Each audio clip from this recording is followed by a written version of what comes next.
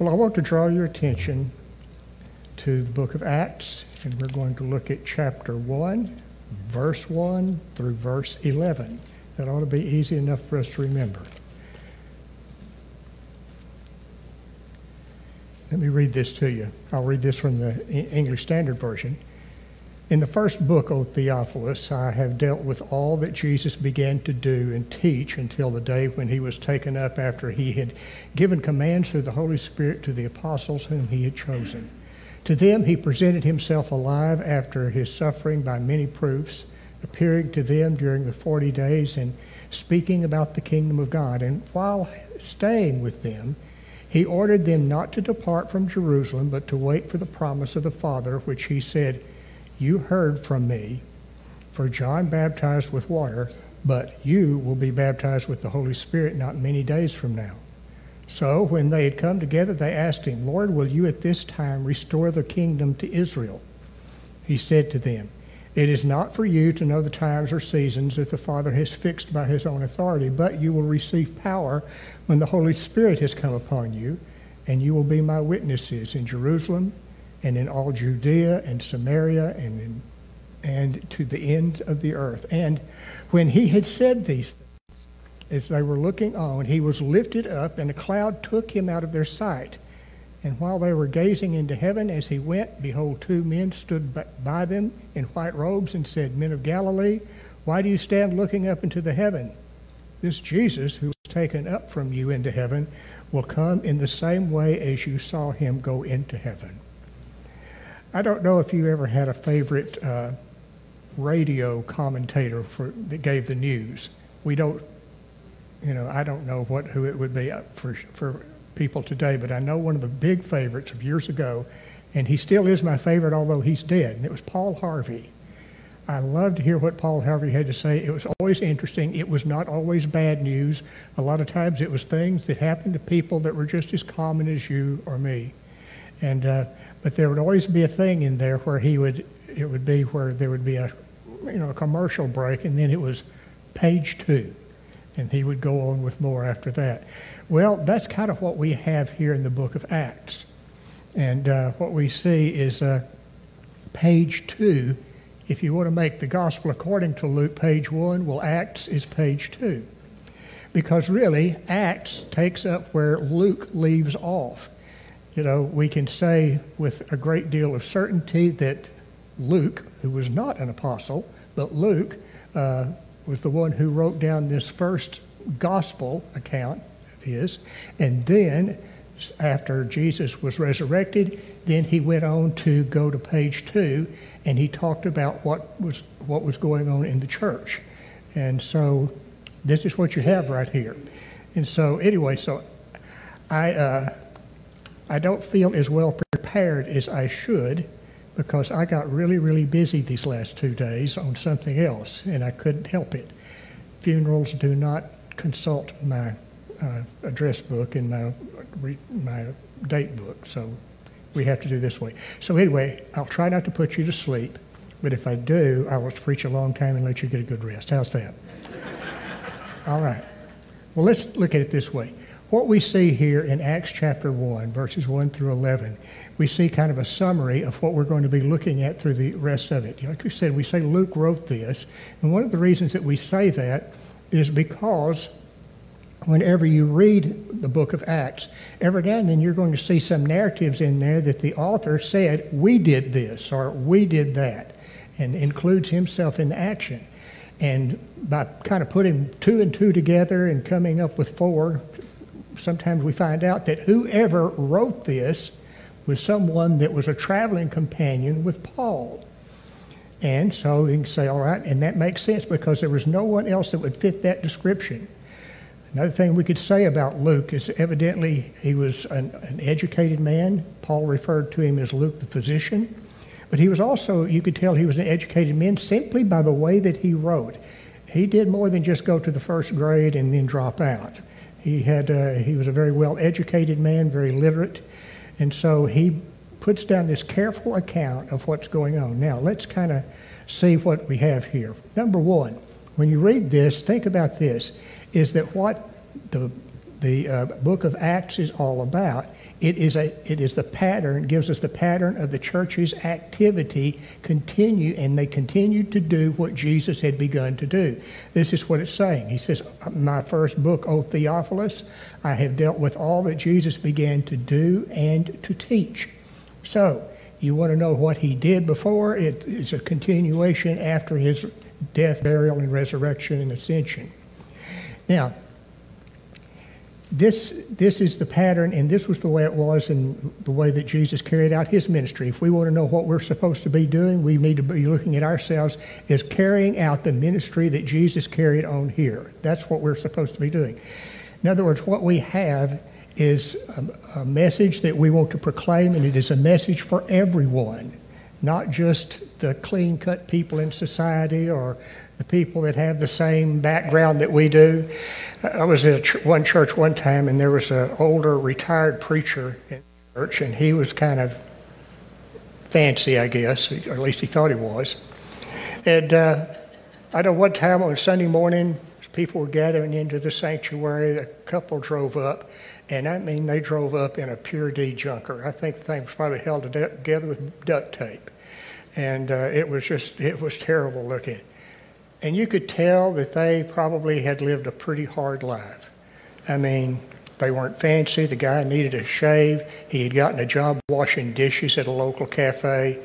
His wife wasn't anything to look at either. But, you know, I'll tell you what they looked like. You've seen pictures of these times during the Dust Bowl days, that type of thing. That's what these people looked like.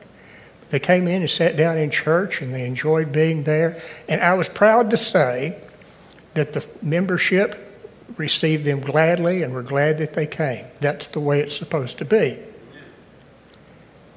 But after they had come a few times, I know that old retired preacher said, well, he said, you know, they're really not our kind of people. I think I said something smart after that, like, well, they're my kind of people. And these were just cedar choppers, is what we would call them there in that part of the state. They were just poor people. And I know whenever I went by to see them once, and we were talking, and it was kind of a pleasant time of the year, and they said, do you like poke salad? I said, well, I've eaten it before. They said, we cultivate it. Look out there on a table outside. It's the biggest poke salad leaves I've ever seen in my life. It looked like tobacco leaves. It was so big. Huge. But that was just what they were like. Is the gospel for people like that? You better believe it is. Because you can find sinners that eat poke salad just as much as you can find sinners that drive limousines.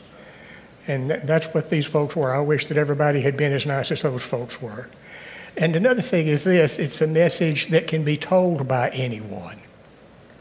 Anyone that has experienced the saving grace of Jesus Christ our Lord. You can. You don't have to be fancy to carry on the work that Jesus did. We don't have to be fancy people to do that. You know, you may have heard it once, some of you that lived around here in these parts for quite a while. You remember Coach Wagstaff there in Tyler? Anybody? Okay. Well, it doesn't make any difference. One, my sister knows. Anyway, but he also, this Coach Wagstaff was kind of a legend in his own time, but he also had a brother that was a minister and had been a long-time pastor at First Baptist Church of Madisonville. His name was Travis Wagstaff. Brother Wagstaff, after he retired, I remember one time he was kind enough to come see me at my parents' house. They were living in Madisonville, and he held forth on pastoral knowledge like nobody else ever had. And he told me, he said, I was at one church in one town. He said there was a guy that lived in that town. He was just kind of a crude person. He said it seemed like he's always trying to spit some splinter of a toothpick out of his mouth. He's always like that. And he couldn't read, but he would go into town and he'd go to the coffee shop and get him a cup of coffee and sit at the table with other people. And they would talk to him, and sometimes somebody would make fun of him because he always carried a New Testament in his pocket. And every now and then someone would say, Tom, you got your Bible there. Why don't you get your Bible out and read some to us? And he said, that fellow would say, oh, boys, you know I can't read this. I can't read it, but I can tell you a lot about the man that wrote it. Brother Wagstaff said that man led more people to a knowledge of Christ than anybody else in the church. You see, this message of the cross is for every Christian to share. You don't have to be a preacher. You don't have to have a degree in theology. All you have to do is know who Jesus is, and you can introduce him. We see here about the pattern of the church's activity. What was it? Do what Jesus started doing. Another thing is the preaching of the apostles. Whenever you read about the preaching of the apostles, you look at this right here, the part what we just read. Notice what it tells you not to worry about so much and what we ought to be thinking about. Whatever what we read here is a time when Jesus was already resurrected from the tomb, but he had not ascended into heaven yet. And his disciples, what were they doing? They said, well, is now this the time that you're going to restore the kingdom to Israel?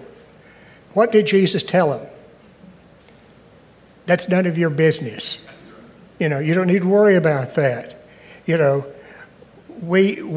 return of Jesus Christ is a big part of the gospel, but the gospel is not contained for us a timetable for Christ's return. All we can say about the return of Christ that we see right here is he's going to come back in the way that he left this place.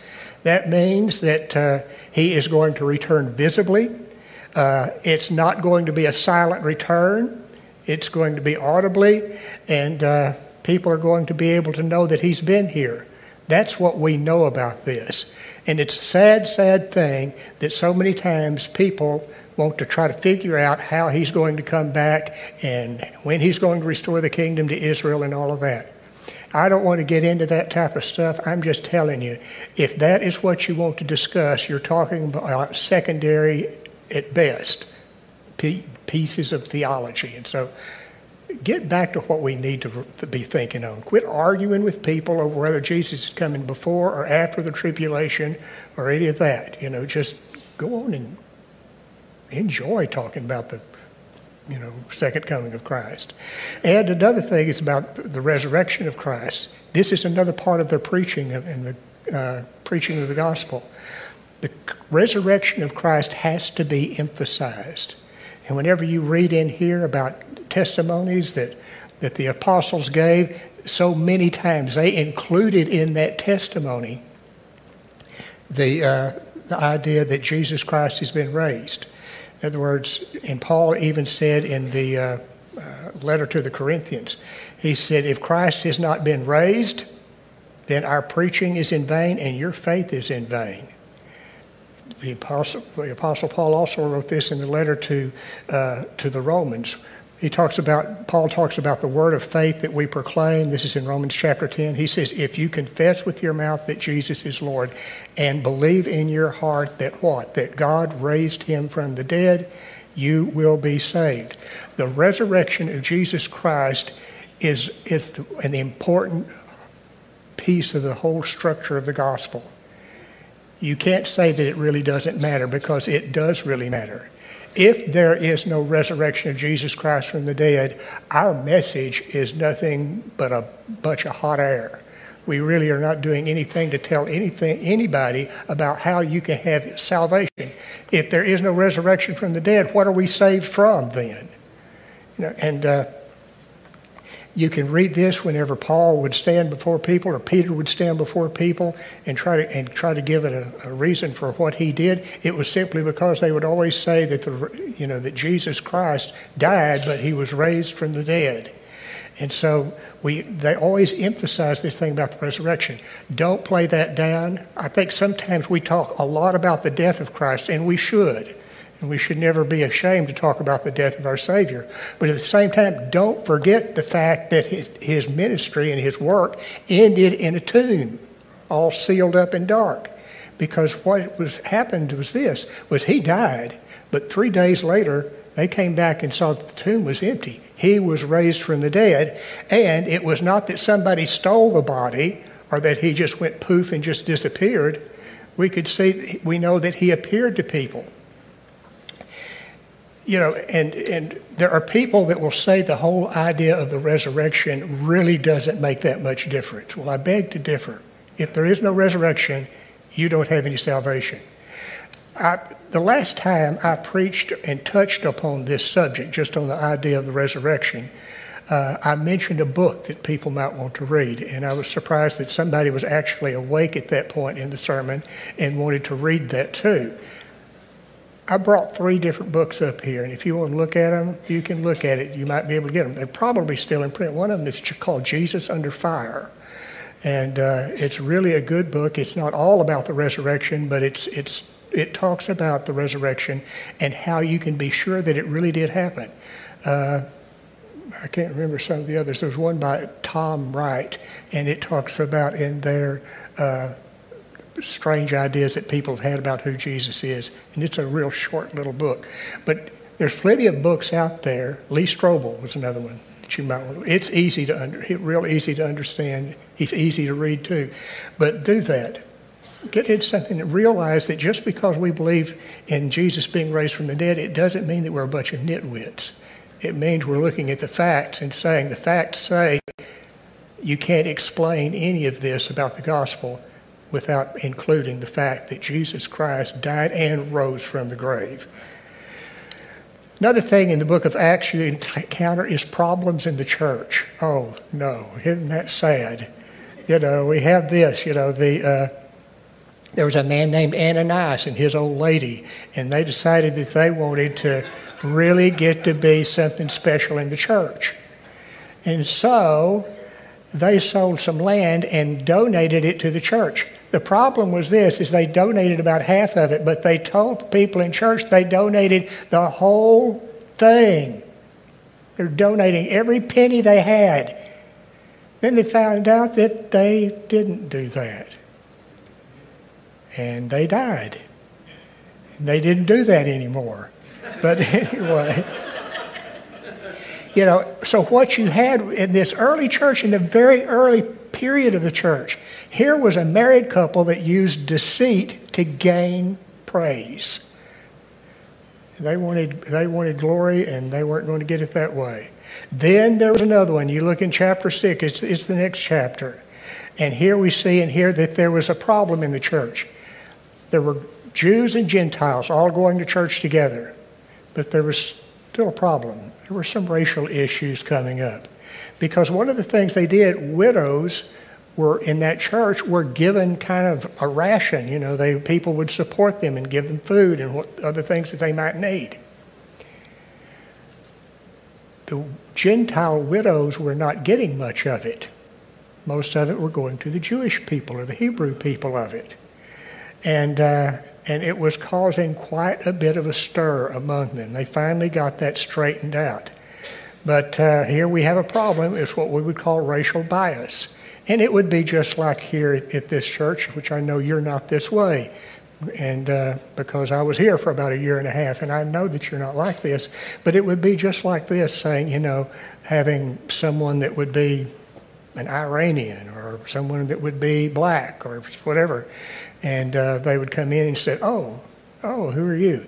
Well, we've got a place for you to sit right outside in the foyer because we don't want you to be with us. Well, that's not Christ-like. And you don't want to give a witness like that. And they finally got that straightened out. They came up with a method of getting that done so that the widows were given what they needed, because the widows really didn't have much of an opportunity to work. We didn't have any equal rights amendments back then. Now, another thing is you have a thing with the Jerusalem Council, and this was a big blow up in the church because it had to do with Jewish ritual. The rite of circumcision was one of those things, and the Jewish people were saying, you can't be a part of us if you haven't gone through this ritual. And the Gentiles will say, well, yes, we can too. And so it was a real mess. They finally had to get all the leaders in the church together and get all of this hashed out, and it seemed that they did pretty much. And then 2 of the greatest missionaries that the church had a real falling out with each other, Barnabas and Paul. They had been a lot of places. They'd gone on mission trips together. They even had a young fellow named Timothy that they had been training to do their job too. And I don't know exactly what it was, but somehow or another, Timothy just kind of lost track of what he was supposed to be doing, or he got lonesome to go see Mama. I don't know what it was exactly, but he kind of cut his mission trip off and went home, and Barnabas was able to deal with that, but Paul just thought, no, he isn't going to go with me on another mission trip. He was the one that backed out on us. And we don't need people like that. Well, Barnabas thought it was okay.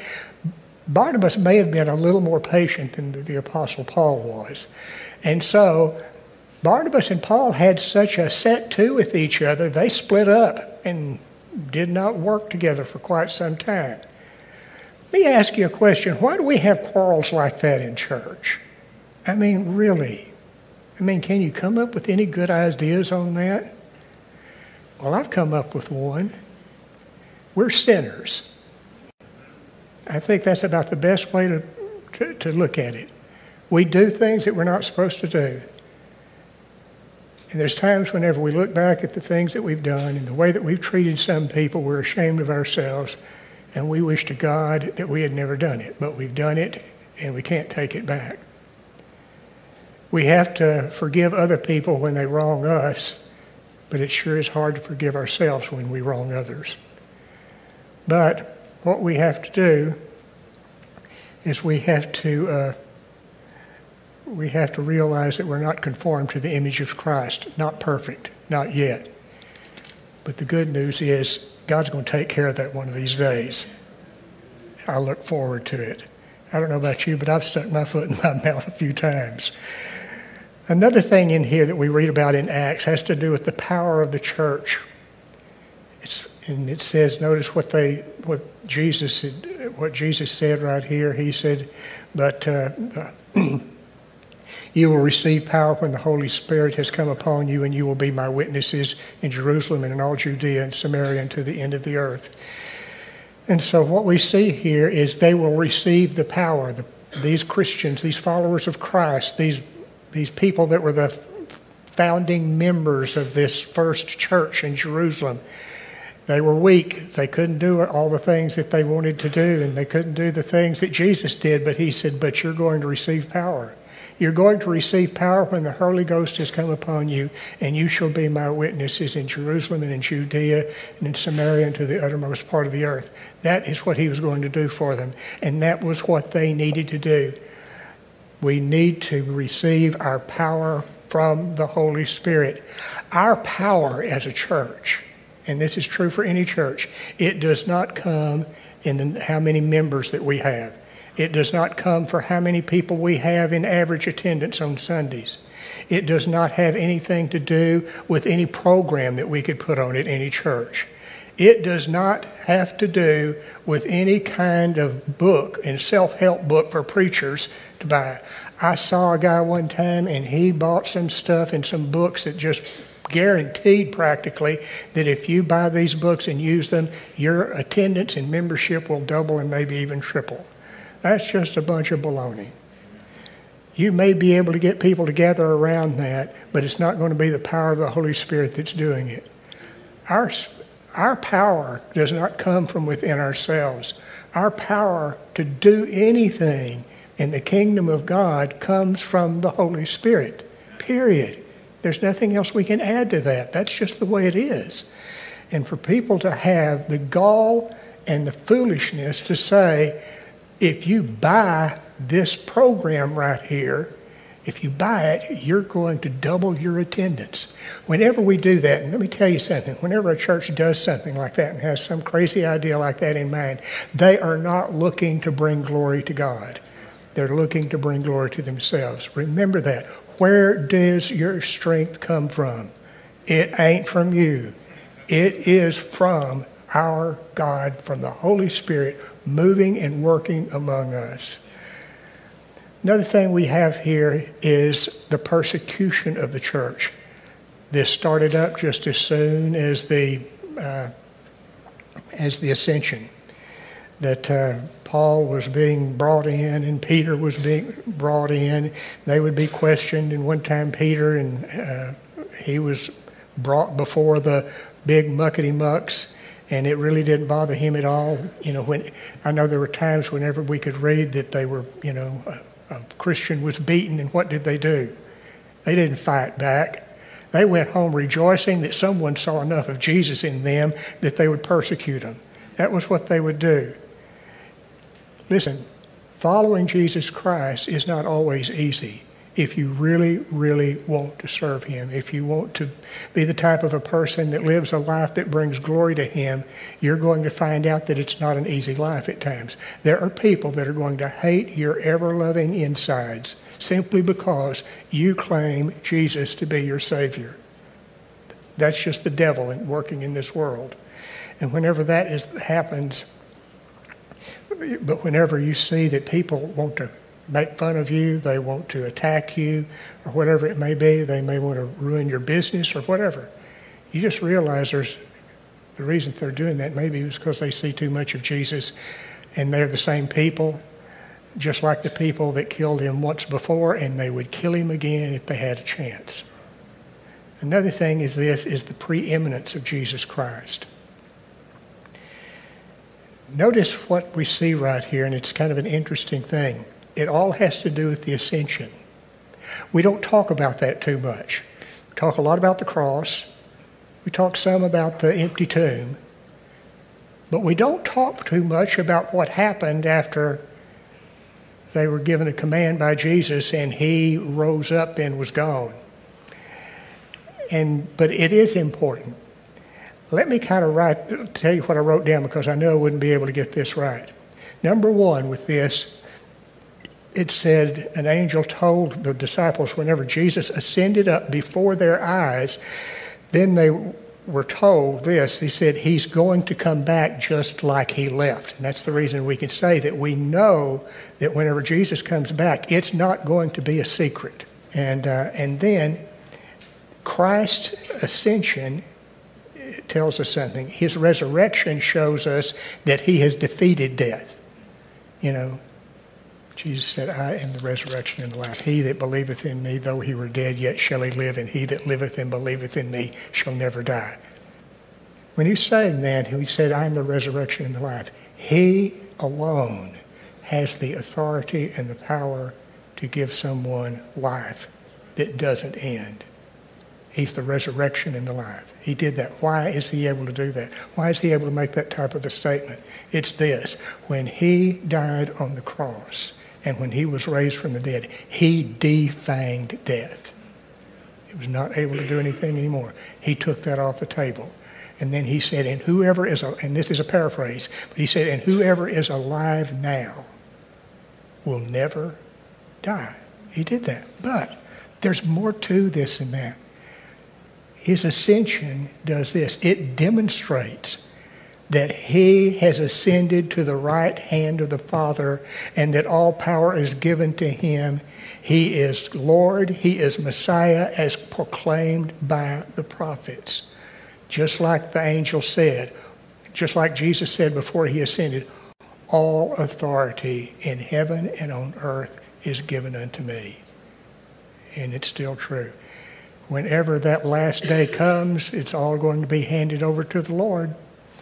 And so anyway, these are just some things that we learn in the book of Acts. I hope that you will take the opportunity to learn a little bit more about it. It's an exciting book, and you might be surprised at what you see in there. I know there was one other thing I was going to say, is that, and maybe I shouldn't be picking on people, but, there's a lot of times preachers, they like to act like they're in the big time, wearing $500 sport coats and having their own jet plane. Well, let me tell you something. Following Jesus, being a missionary, being just a plain old preacher, is not always a glamorous job. And it wasn't a glamorous job for the ones that we read about in Acts. But I think I would rather have a job where I could hear Jesus say, well done, thou good and faithful servant, than to say, you're looking good down there, Joe. Let's pray together. Our Lord, we thank you for your goodness to us. We thank you, Lord, for your patience with us. Thank you, Lord, for the times that we have let ourselves get in the way of the work that you do. Lord, we thank you for your patience with us. We thank you, Lord, though, for the hope that lies before us, a hope that nobody else could ever give us. We thank you for that. We thank you for sending your Son into this world. We thank you that we know that we can have a life that never ends. And we pray all of this in Jesus' name. Amen.